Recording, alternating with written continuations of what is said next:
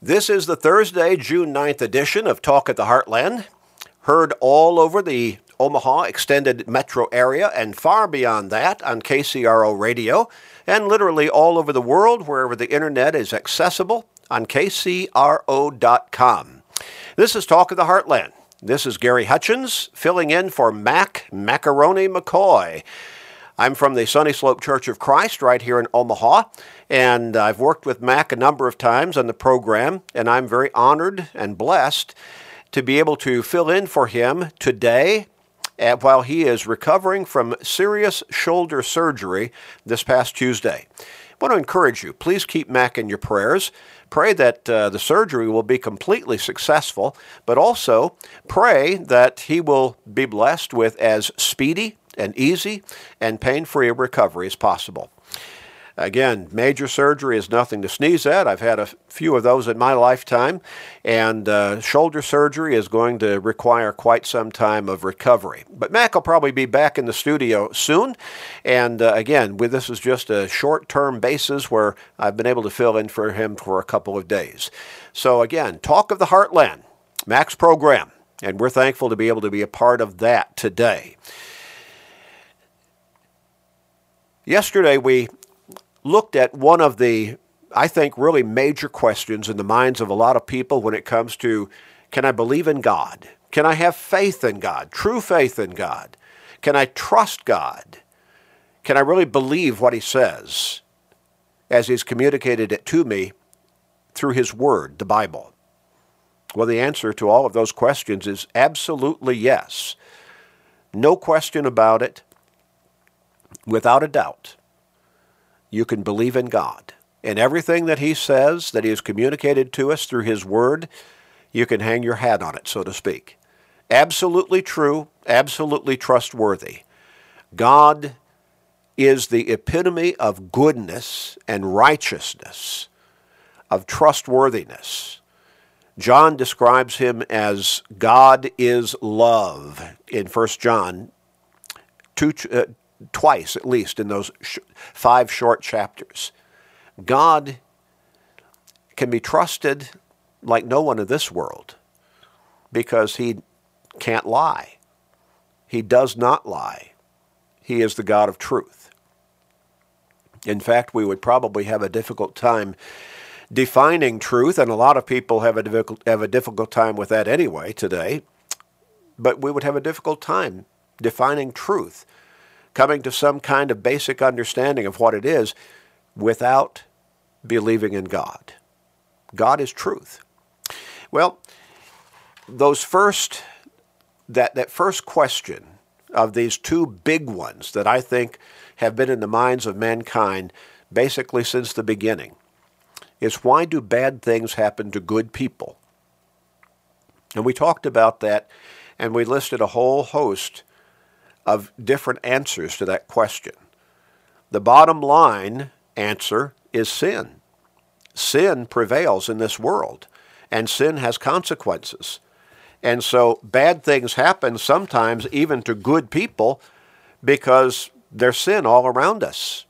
Other people are committing sin. Other people are doing evil acts. We think about the shooting in Uvalde, all those little children being shot dead, some others wounded, teachers being shot dead by an evil act from an evil man. Well, that's sin. Innocents getting hurt in the process. We can make the same kind of applications when we talk about wars, when we talk about killings, when we talk about all kinds of evil acts wherein innocent people get hurt. Bad things happen to them. But we also need to recognize that sometimes we make bad mistakes in our own lives, through our own thinking, that result in bad consequences, even though we're trying to live a good life. But a whole lot of times we also need to understand that a lot of times when we look at someone and say that's a good person, not necessarily so by God's standards. You cannot live in unfaithfulness with a lack of dedication to God because you're not obeying his word on a consistent basis and still think, well, I'm still a good person. Well, you may not be as bad as somebody who shoots somebody else down in an act of murder, but that doesn't mean you're a good person by God's standards. And again, we gave a whole host of answers to that. Now, this second part of the question, and we could call this the second big question in the minds of people, again, probably basically from the beginning. And it really goes along with the first being, why do bad things happen to good people? Well, the second question, why do good things happen to bad people?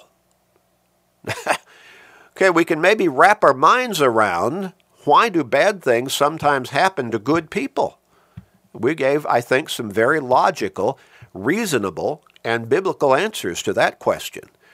But then we really struggle at times with the converse of that, and that is, why do good things happen to bad people? I want us to look at one particular psalm, highlight that psalm, and that's Psalm 73. That psalm lays out for us I guess we could say, the intellectual wrestling match that we go through a lot of times. I suspect that this particular psalmist, and he begins the psalm by basically laying out, let me tell you what I learned. Here's the fact of the matter.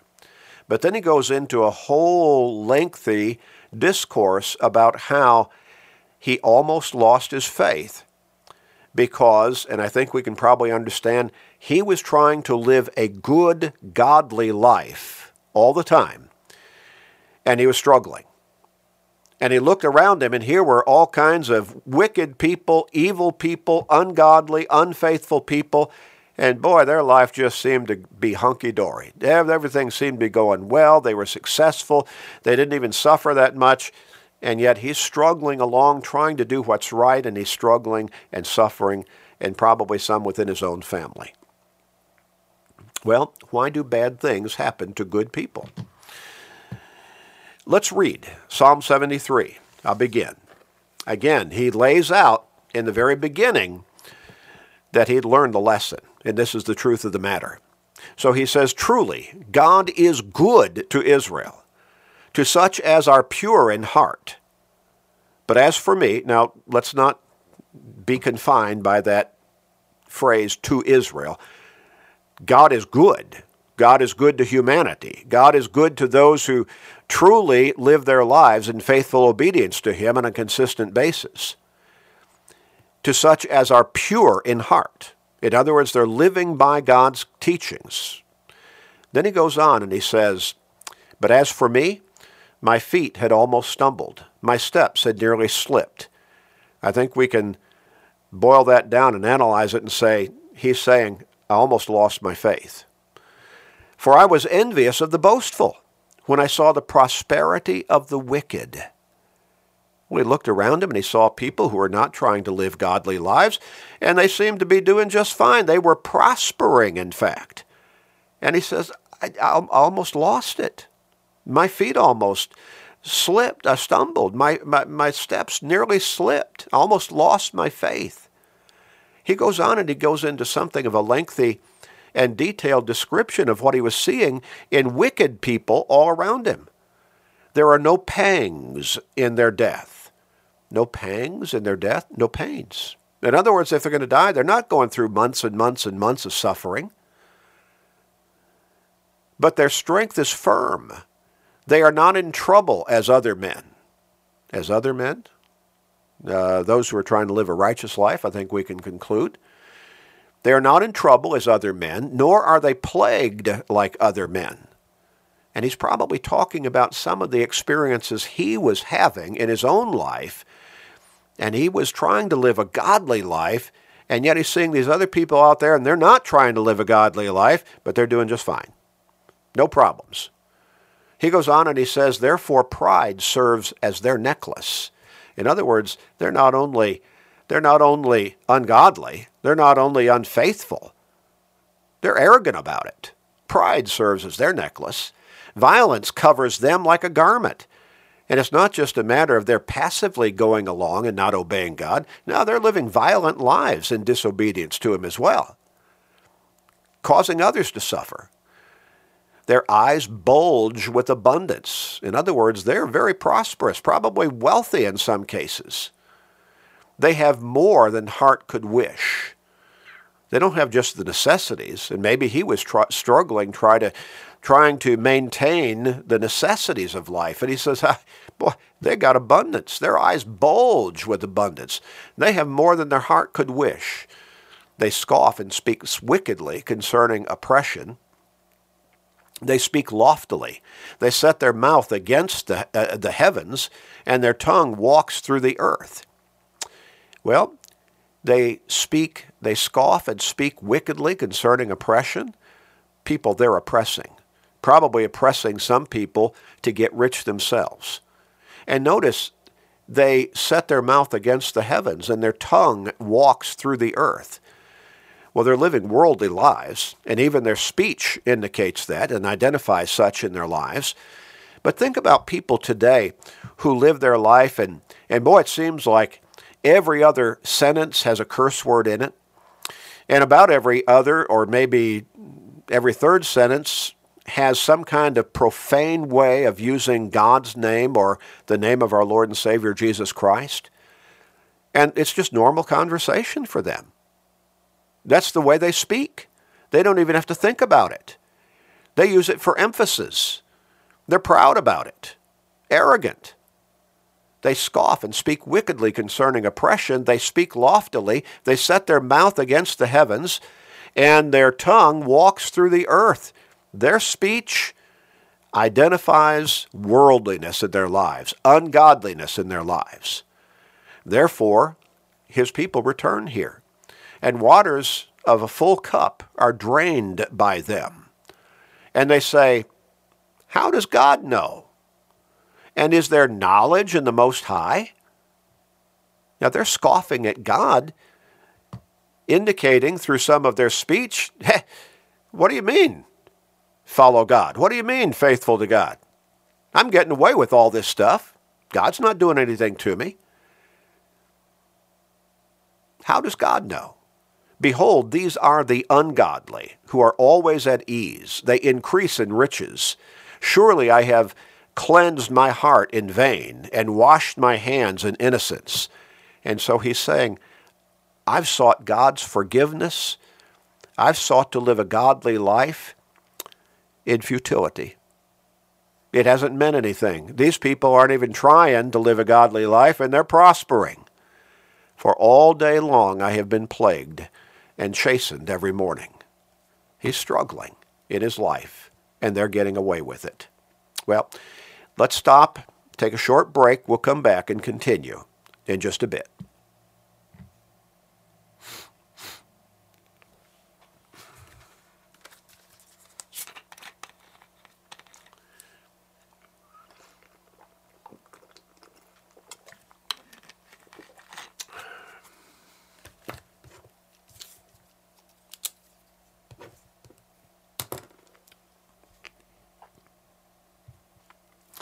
Welcome back to Talk of the Heartland. This is the Thursday, June 9th edition of Talk of the Heartland. It's heard all over the extended Omaha metro area and beyond that on KCRO Radio. And that's what you're listening to right now if you're tuning in. And literally it is listened to all over the world wherever the internet is accessible on KCRO.com. And you can listen if you're taking a trip, if you're out of the area, and so the airwaves of the station don't reach wherever you are, you can pick up this station on KCRO.com. This is Gary Hutchins with the Sunny Slope Church of Christ here in Omaha, and I'm filling in for Mac McCoy. This is Mac's program. He has blessed me, and God working through him blessed me a number of times to work with Mac on this program. But Mac had shoulder surgery on Tuesday of this week, and he is recovering from that surgery. And I am honored and blessed to be able to fill in for him for a couple of days during his recovery. I want to encourage you, please keep Mac in your prayers on an ongoing basis. He should be back in the studio soon, but keep praying for him, even after that, for complete success from the surgery, and also for as easy and speedy and pain-free a recovery as possible. and it'll be good to see Mac back in the studio. We're going to continue with our line of thought and study. We've been talking about two major questions in the minds of a lot of people. Yesterday, we dealt in depth and in detail with the first big question, and that is, why do bad things happen to good people? And we talked about a whole host of reasonable, I believe, common sense reasons why sometimes, in fact, a lot of times, bad things happen to people we would consider to be good people. I hope you were able to listen to that particular program. It's, I think, a study that we really need to consider, really in depth, in an ongoing basis. We need to keep it in our minds. But this is the second part of that study, and it's really the second question. Why do good things happen to bad people? Well, if we can wrap our minds around why do sometimes, in fact many times, bad things happen to people who are truly good people, well then how do we wrap our minds around why do good things happen to people who are bad people, who are ungodly, who are unrighteous and are making no pretense about their unrighteous lives? They're not even trying to live a godly, faithful life. Bible? They may have one in their home, but they don't open it up, if at all, ever, rarely. Never read it, virtually ever, if at all. Trying to be faithful to God? No, God's not even in their head. And that's where a lot of people are in our world today. God's not even in their head, not even in their thoughts. Why do you do this? Why do you not do that? God's not even a consideration. Well, why do good things happen to some people who are even really bad people? At least the appearance of good things happening to them. Well, we've been looking at Psalm 73. And the psalmist here, he begins by stating the truth of the matter. And this is a lesson that he ultimately learned. Truly, God is good to Israel. But we're not confining this just to Israel. We're talking about truly God is good to his true people, to such as are pure in heart, those who are really living godly lives, faithful to God, living by his teachings communicated to us in his word. But then he goes on and he says, but as for me, my feet had almost stumbled. My steps had nearly slipped. He was saying, in essence, I think, I almost lost my faith. I was perplexed. I was confused. He says in verse 3, for I was envious of the boastful when I saw the prosperity of the wicked. Oh, he said, I looked around me. I was trying to do what was right. I was trying to live a life that would glorify God, stay faithful to him, follow his teachings, and I'm struggling. I've been struggling. He could probably say some of those bad things we talked about in the first part of this study yesterday. Yeah, I've experienced some of those, even though I've been trying to live a good life before God. But I look around me at wicked people all around, people who are not even trying to live a faithful, godly, obedient life to his teachings. And boy, they're prospering. Even in death, they don't suffer all that. They don't go through all that suffering and months-long process of dying. Their strength is firm. They are not in trouble as other men. They're not plagued like other men. They're not only living ungodly lives, they're arrogant about it. They're getting away with it in their minds. At least that's what they think. Violence covers them like a garment. In other words, they're living violent lives toward other people, probably some of those good people that they are taking advantage of in violent ways and that they are prospering from. Their eyes bulge with abundance. They have more than heart could wish. In other words, they're not just getting by. They're wealthy. They have more than their heart could wish.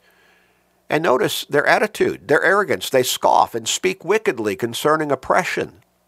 In other words, people they're oppressing and probably getting wealthy off of, taking advantage of those people, trying to live a right life.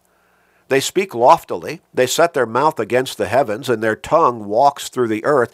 In other words, their speech betrays them as well. They're not, again, making any pretense about trying to make a good appearance of living a faithful life before God. No. They're openly evil, wicked, ungodly, unrighteous, and their speech shows it as well as their actions. Well, he goes on and he says, therefore, his people return here, and waters of a full cup are drained by them. They're oppressing people, good people. They say, how does God know? And is there knowledge in the Most High? Well, some people think, why should I change my life? I'm getting away with it. Nothing bad's happening to me. Why should I try to do right? Behold, these are ungodly, who are always at ease. They increase in riches, and so they're not suffering the consequences from a material perspective of their ungodly behavior. They're getting richer. Surely I have cleansed my heart in vain, this psalmist says, and washed my hands in innocence. He says, I must be foolish in trying to live a godly life. I've tried to do what's right, and that just hasn't worked out. All day long I have been plagued and chastened every morning. In other words, his life has been hard, at least to a great extent. He's struggled. He's trying to live a godly life, and he's still struggling. His life is still difficult. But he looks around at him, all around him, of people who are absolutely ungodly, wicked, evil, boasting about it, arrogant about it, even in a way contradicting God through their speech. And they're prospering. In verse 15 he goes on and says, if I had said, I will speak thus, behold, I would have been untrue to the generation of your children. When I thought how to understand this, it was too painful for me. He was confused. He was bewildered. Why? When someone is trying to live the right life before God, dedicated to him consistently, obedient to his teachings, and boy, he struggles. Life is hard. He suffers in different ways. And here are these people who are not only not trying to live a godly life, they're arrogant in their ungodliness and even mocking of God. Does God even see? Why should I change? Nothing's happening. And so he says, when I thought how to understand this, it was too painful for me. Now, if that were the end of the psalm, then we would be left perplexed. Whatever happened to him? How should we understand this psalm? But right away, verse 17, he says, until I went into the sanctuary of God, then I understood their end. Surely you set them in slippery places, you cast them down to destruction. Oh, how they are brought to desolation, as in a moment. They are utterly consumed with terrors. As a dream when one awakens, so, Lord, when you awake, you shall despise their image. Now, what is he saying here? When I just looked around me, when I just looked at my life and the difficulty, the hardship that I experienced, and I've tried to live a godly life, and I looked around me and I saw these wicked people all around not even trying to be faithful to God, and they're prospering, and they're boasting in their arrogance of being ungodly. I just didn't understand. I was bewildered. I was confused until I went into the sanctuary of God. Now, how would we make that application to our lives today? Until I really looked into God's Word, and I really kept myself dedicated to God through the church. And then I understood their end, he says. Oh, they're on a slippery slope. They're not getting away with anything. God is always in charge.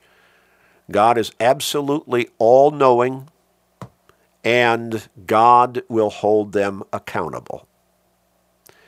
And while the psalmist wrote this thousands of years ago, the same principle is true for us today. Why do good things happen to bad people? Well, they're not getting away with anything. Again, remember, just as we pointed out that the devil is active in the process of bringing bad things on good people, so he is also active in bringing what we would consider to be good things on bad people. Trying to help people see no need to follow God, no need to be faithful, no need to be dedicated, no need to follow what the Bible says. Look at old Joe over there, or Mary. They're living an absolutely ungodly life, and they are wealthy beyond their even imagination. Now the psalmist said, that's not going to hold true. They're not getting away with it. God is going to hold them accountable. They're on a slippery slope. And their desolation, going to catch them by complete surprise. All of a sudden, the reality of the consequence of their sinful lifestyle is going to hit them square between the eyes. And the psalmist is not suggesting that we ought to rejoice in their destruction. He's simply saying, don't get hoodwinked by the devil. Don't get taken in by surface level understanding. We're going to have to take a short break. We'll be back and continue this study in just a moment. Okay.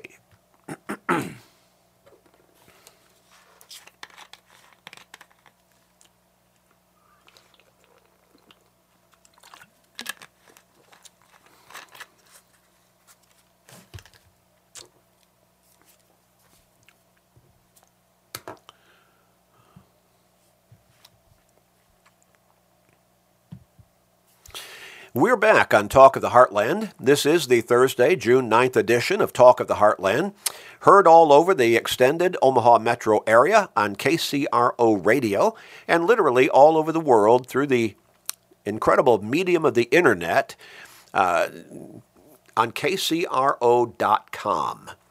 So if you're away from the Omaha area, too far out to receive the radio waves wherever you might be, or even if you're in other countries, you can still tune in on KCRO.com. I am Gary Hutchins with the Sunny Slope Church of Christ right here in Omaha, filling in for Mac, that is Macaroni, McCoy, who is recovering from shoulder surgery this past Tuesday. We do encourage you, please keep Mac in your prayers as he is recovering from that major surgery. Pray that the surgery will be completely successful, and also pray that he will have a speedy and as easy and pain-free a recovery as possible. He'll probably be back in the studio pretty soon. I'm very blessed and very thankful and honored, and God gets all of the glory, the honor, the praise, and the thanks for being able to sit in for Mac a couple of days during his recovery. And I pray that the lessons that I'm bringing are being a blessing for you. And again, that God, bottom line, is being glorified through this study. We've been talking about two major questions that I think really a lot of people struggle with throughout life and throughout the generations. The first we talked about yesterday on the program, and that was, why do bad things happen to good people? We laid out reasonable and logical understandings as to why that happens. And certainly it is absolutely true that bad things do happen on occasion to some good people, truly good people. Well, we talked about ultimately the bottom line culprit there is the devil himself, and the fact that he leads humanity into sin on a widespread basis, and sin bears consequence. And a lot of times even good people get caught in the fallout. Well, in this particular follow-up question, why do good things happen to bad people? And that is perplexing as well. Now, a lot of people, they wonder, well, why would God let bad things happen to good people? Well, again, sin is the bottom line reason, the devil doing his work in this world. But then there are other reasons, as we pointed out. Sometimes we think good people Or we think some people are good people when they're not necessarily truly good people in God's eyes. We also make some bad decisions in some cases, and they bring bad consequences, and we suffer for them. We get into bad relationships, and we suffer for those relationships. And sometimes things just happen. They're just products of living this physical life in this physical world, and they have some bad consequences at times themselves. But also, there are people who they don't think about God in their decisions. God's really not in their head. And even while from a societal perspective we think, well, they're still pretty good people, maybe not so in God's eyes, but even with that perspective from our mindset, God's not in their head. They do things that cause them suffering, whereas if they would have simply stopped and thought and asked God in prayer, would you please give me your wisdom? Would you please guide me? Things might have been altogether different. Well, why do good things happen to bad people? We have been looking at Psalm 73, and that psalm deals exactly with that question. The psalmist, he begins the psalm by saying, God is good, truly, God is good to such as are pure in heart. But then he says, but I almost lost my faith. Yeah, I really struggled. I almost lost it there when I was struggling to try to live a godly life before my Heavenly Father, and I was suffering. It was hard. I was experiencing bad things from a physical perspective, and I looked all around me, and here were these wicked, evil, unrighteous, ungodly people, sinful, and being arrogant and boastful in their sinfulness and unrighteousness. And boy, things seemed to just be going great for them. In fact, they were arrogant. They mocked God. They thought they were getting away with it. And they were prospering. They were becoming wealthier and wealthier. I just didn't understand it. I was confused. I was bewildered until I looked deeper into the matter. The psalmist says, until I went into the sanctuary of God. We could say until I really got dedicated and focused even deeper into the ways of Christianity. And he said, then I understood. I understood their end. They're not getting away with anything. God knows exactly what's going on, and he is holding them accountable on an ongoing basis. And their end, well, it's going to come on them like swift destruction. Going to catch them by surprise in many cases. And they're going to be amazed. I want us to look at some other texts of Scripture that talk about the foolishness of living unfaithfully before God, of living an ungodly life and thinking you're getting away with it. A lot of people think they are. Again, there are so many people out there. God is not even in their head. My wife one time asked me something along the line, why don't they, talking about some kinds of people who they were struggling because they were suffering the consequences of their sin. And she said, why don't they try God's way? Why don't they give God a try? And I responded and said, God's not in their head. They're not thinking about God. Not in their thoughts. Well, then you open yourself up to self-destruction. But there are some people who maybe they're not suffering right now, at this moment in time, while they're living in abject sin. They're just living ungodly lives. They're maybe even mocking God. And certainly they use his name in vulgar ways on an ongoing basis, cursing with his name and profaning his name in the name of our Lord and Savior Jesus Christ. And they say, hey, nothing's happening to me. I got a good job. I drive a late model car. I've got a lot of stuff in the house. But they're not getting away with it. Jeremiah the prophet wrote this in Jeremiah chapter 12, verses 1 and 2. Righteous are you, O Lord, when I plead with you. Yet let me talk with you about your judgments. Why does the way of the wicked prosper? Why are those happy who deal so treacherously? You have planted them, yes, they have taken root. They grow, yes, they bear fruit. You are near in their mouth, but far from their minds. In other words, they may be giving God lip service, but they're certainly not putting that into action in their daily lives. They're hypocrites, in other words, in that account. So here's Jeremiah. He also asks the question, why? Why do the wicked prosper? In Ecclesiastes chapter 8, beginning with verse 11, the wise man Solomon wrote this: because the sentence against an evil work is not executed speedily, therefore the heart of the sons of men is fully set in them to do evil. Now what's he saying? What the psalmist said back in Psalm 73. I look around me and I see these evil people, these people living in wickedness, in rebellion against God, and they're prospering. Nothing's happening to them. Well, the wise man Solomon says here in Ecclesiastes chapter 8 and verse 11, they think they're getting away with it. And so that just inspires them or encourages them to continue in their evil actions. But he goes on in verse 12. He says, though a sinner does evil 100 times, and his days are prolonged, yet I surely know that it will be well with those who fear God, who fear before him. And so he is trying to reassure those living godly lives, don't get hoodwinked, don't get taken in by the ways of the devil. They look like they're getting away with it. All those evil people, they're not suffering for their actions. It doesn't appear to be right now, although a lot of times we don't know what's going on behind closed doors. We don't know the inner emotions that people are trying to bear with who are living in ungodliness, horrible depravity, sinfulness. He says, I know this, let me assure you. And he's writing God's word here. It will be well with those who fear God, who fear before him. In other words, those who respect God and live by his teachings. And then the next verse.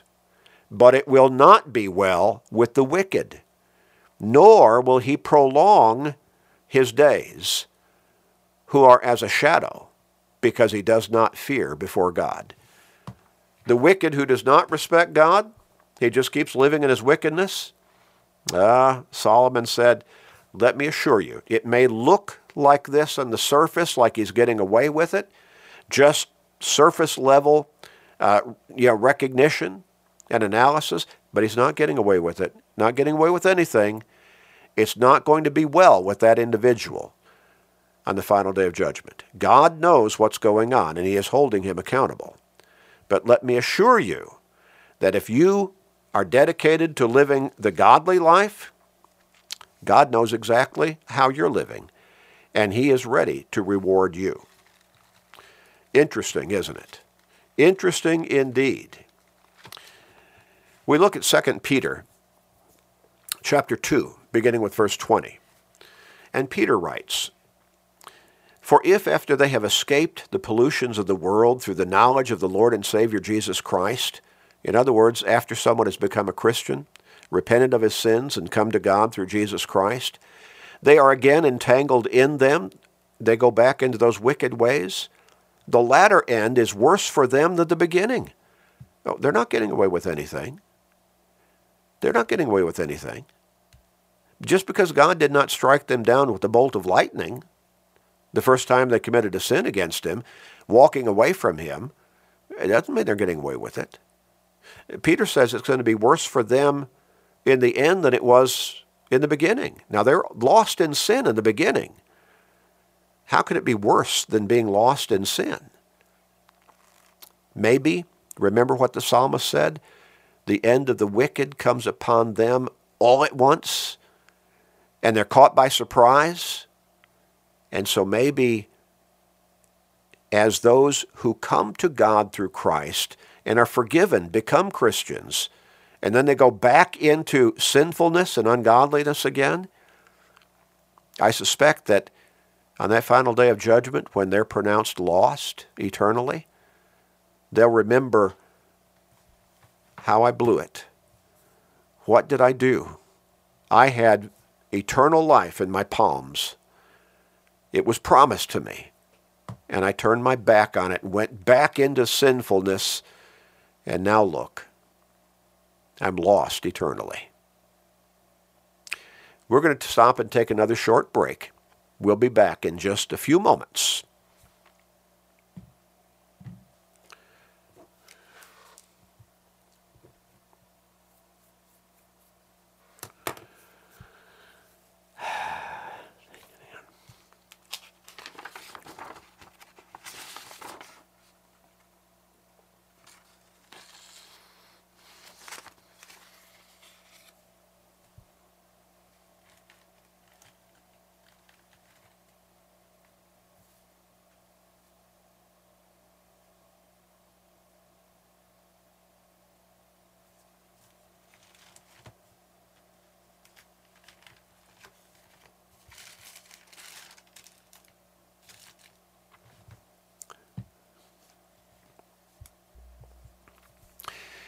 This is Gary Hutchins once again, and this is the Thursday, June 9th edition of Talk of the Heartland.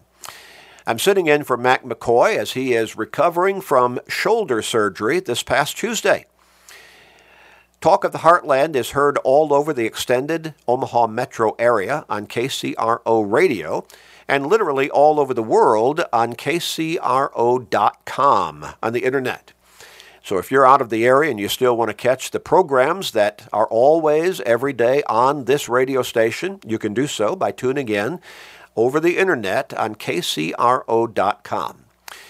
As I've been doing, I want to encourage you to keep Mac in your prayers. He is recovering from serious shoulder surgery.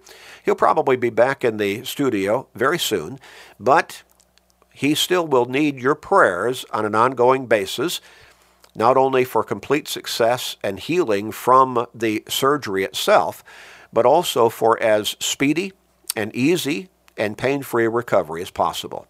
So please do keep him in your prayers.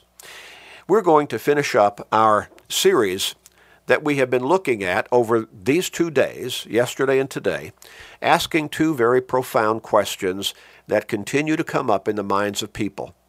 People wondering, and these questions are kind of reflections of their confusion, their wonder. Can I believe in God? Can I truly believe in Him? Can I trust Him to keep His word?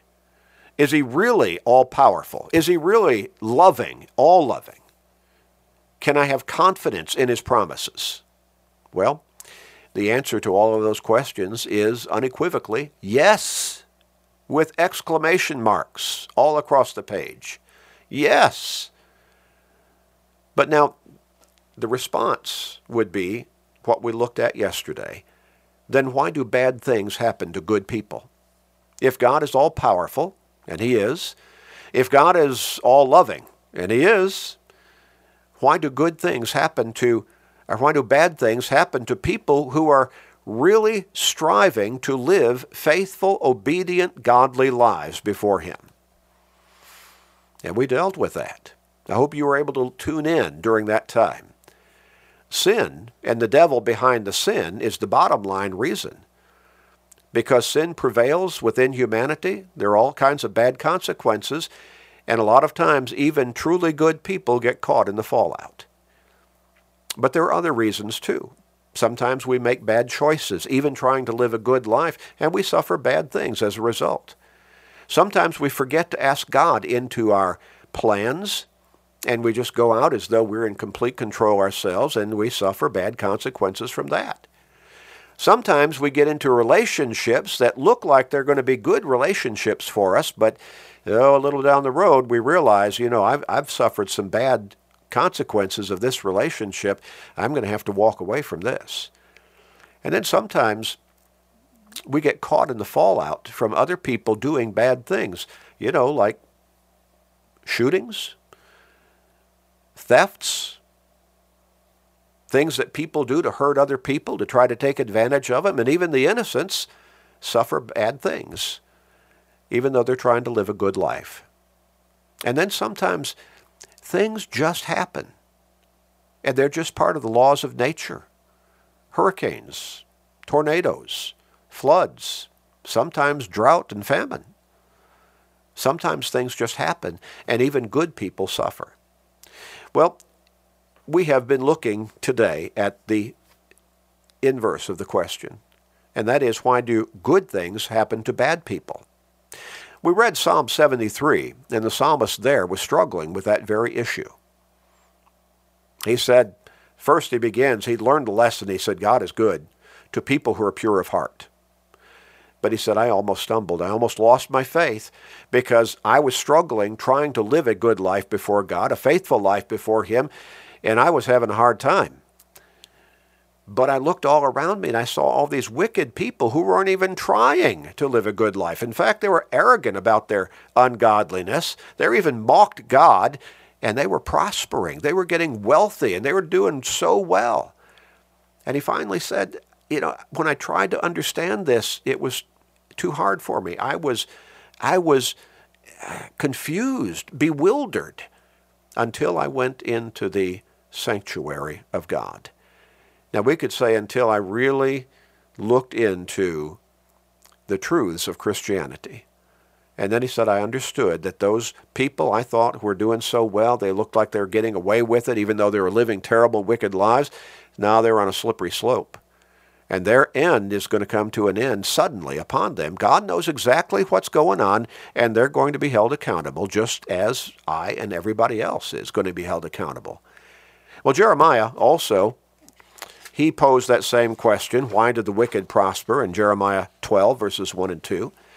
But the wise man Solomon, he wrote in Ecclesiastes chapter 8, verses 11 through 13, not all accounts are called to be paid at the same time. Now, he didn't say exactly that, but that's the sense of it. He said, just because wicked people, ungodly people, seem like they're getting away with it, they're not being punished immediately for their sinful deeds and actions, they're not getting away with it. He goes on and says, let me assure you, they're going to be held accountable. But those who still fear God or live in faithfulness to God, are completely dedicated to God consistently, it's going to be well with them. The Apostle Paul wrote in 2 Corinthians 5 and verse 10 that we must all appear before the judgment seat of Christ and give account of the things done in the body, whether good or bad. God knows exactly everything that's going on, and He is a just God as well as a loving God. Now, God is giving time to people who need to repent to come to that realization that they need to repent. Peter wrote in 2 Peter 3 and verse 9 that God is not willing that any should perish, but that all should come to repentance. But the next verse says, but the day of the Lord will come as a thief in the night. So that final day of judgment is coming. But while we're still alive, God is being patient with us to come to our senses and then come to repentance. Now, in Matthew chapter 5 and verse 45, this is a truth that we need to understand.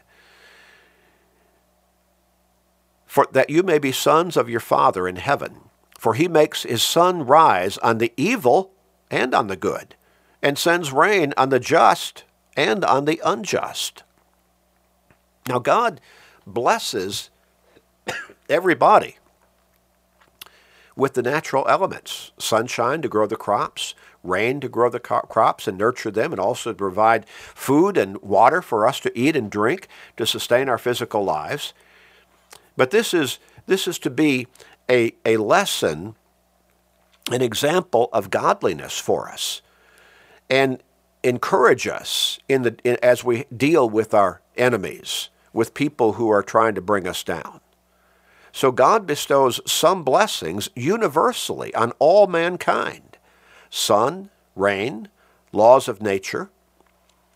But He, again, is holding all accountable for the way that they use the blessings that God bestows upon them. And something that ungodly people need to come to realize is what James wrote in James chapter 1 and verse 17. Every good gift and every perfect gift is from above and comes down with the Father of lights, from the Father of lights, with whom there is no variation or shadow of turning. In other words, some of those things that are truly good in the lives of evil people, they need to wake up and recognize that those are blessings from God. Now, they're not blessings upon their evil. They're blessings that God can use to try to help them wake up. And he's giving them time to come to repentance and obedience. God's goodness and patience should lead the unrighteous to repentance. And this goes along. It's the same principle, basically, as what we just talked about. In Romans chapter 2, beginning with verse 4, the Apostle Paul wrote, "We know that the judgment of God is according to truth against those who practice such things." And he's just gone through a long list of sinful practices. In verse 3, he goes on and he says, "And do you think this, O man, you who judge those practicing such things and doing the same, that you will escape the judgment of God?" See, there's going to be no escape. "Or do you despise the riches of his goodness and forbearance and long-suffering?" Now, basically talking about God's patience with you, giving you time to come to your senses and come to repentance and obedience. He goes on and says, "Not knowing that the goodness of God leads you to repentance." God is giving you time to come to your senses, and that ought to encourage you, motivate you, stimulate you to come to repentance before it's too late, because that day of judgment is coming. Not only 2 Corinthians 5 and verse 10 tells us so, but also Acts chapter 10, verse 42, Acts chapter 17, verses 30 and 31, 2 Peter chapter 3, verses 10 and 11. We could go on.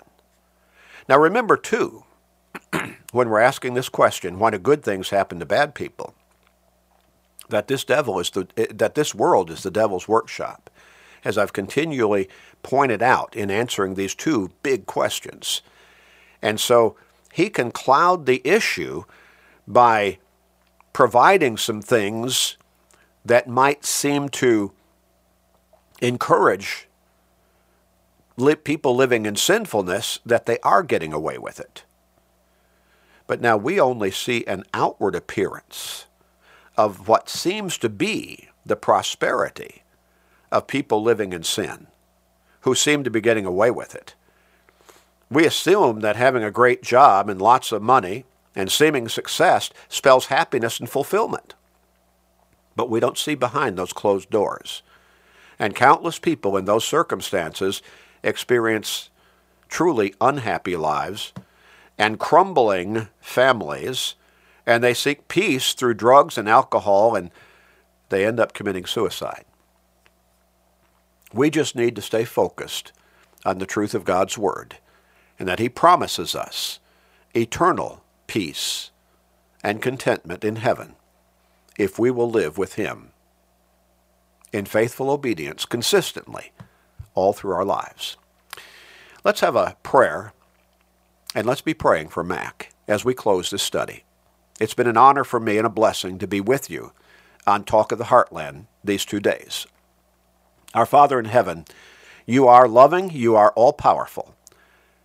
We pray, Father, for your forgiveness, and we pray that you will please watch over Mac, bless him with complete success from the surgery, and as easy and speedy and pain-free a recovery as possible. We place him in your hands. In Christ's name, amen.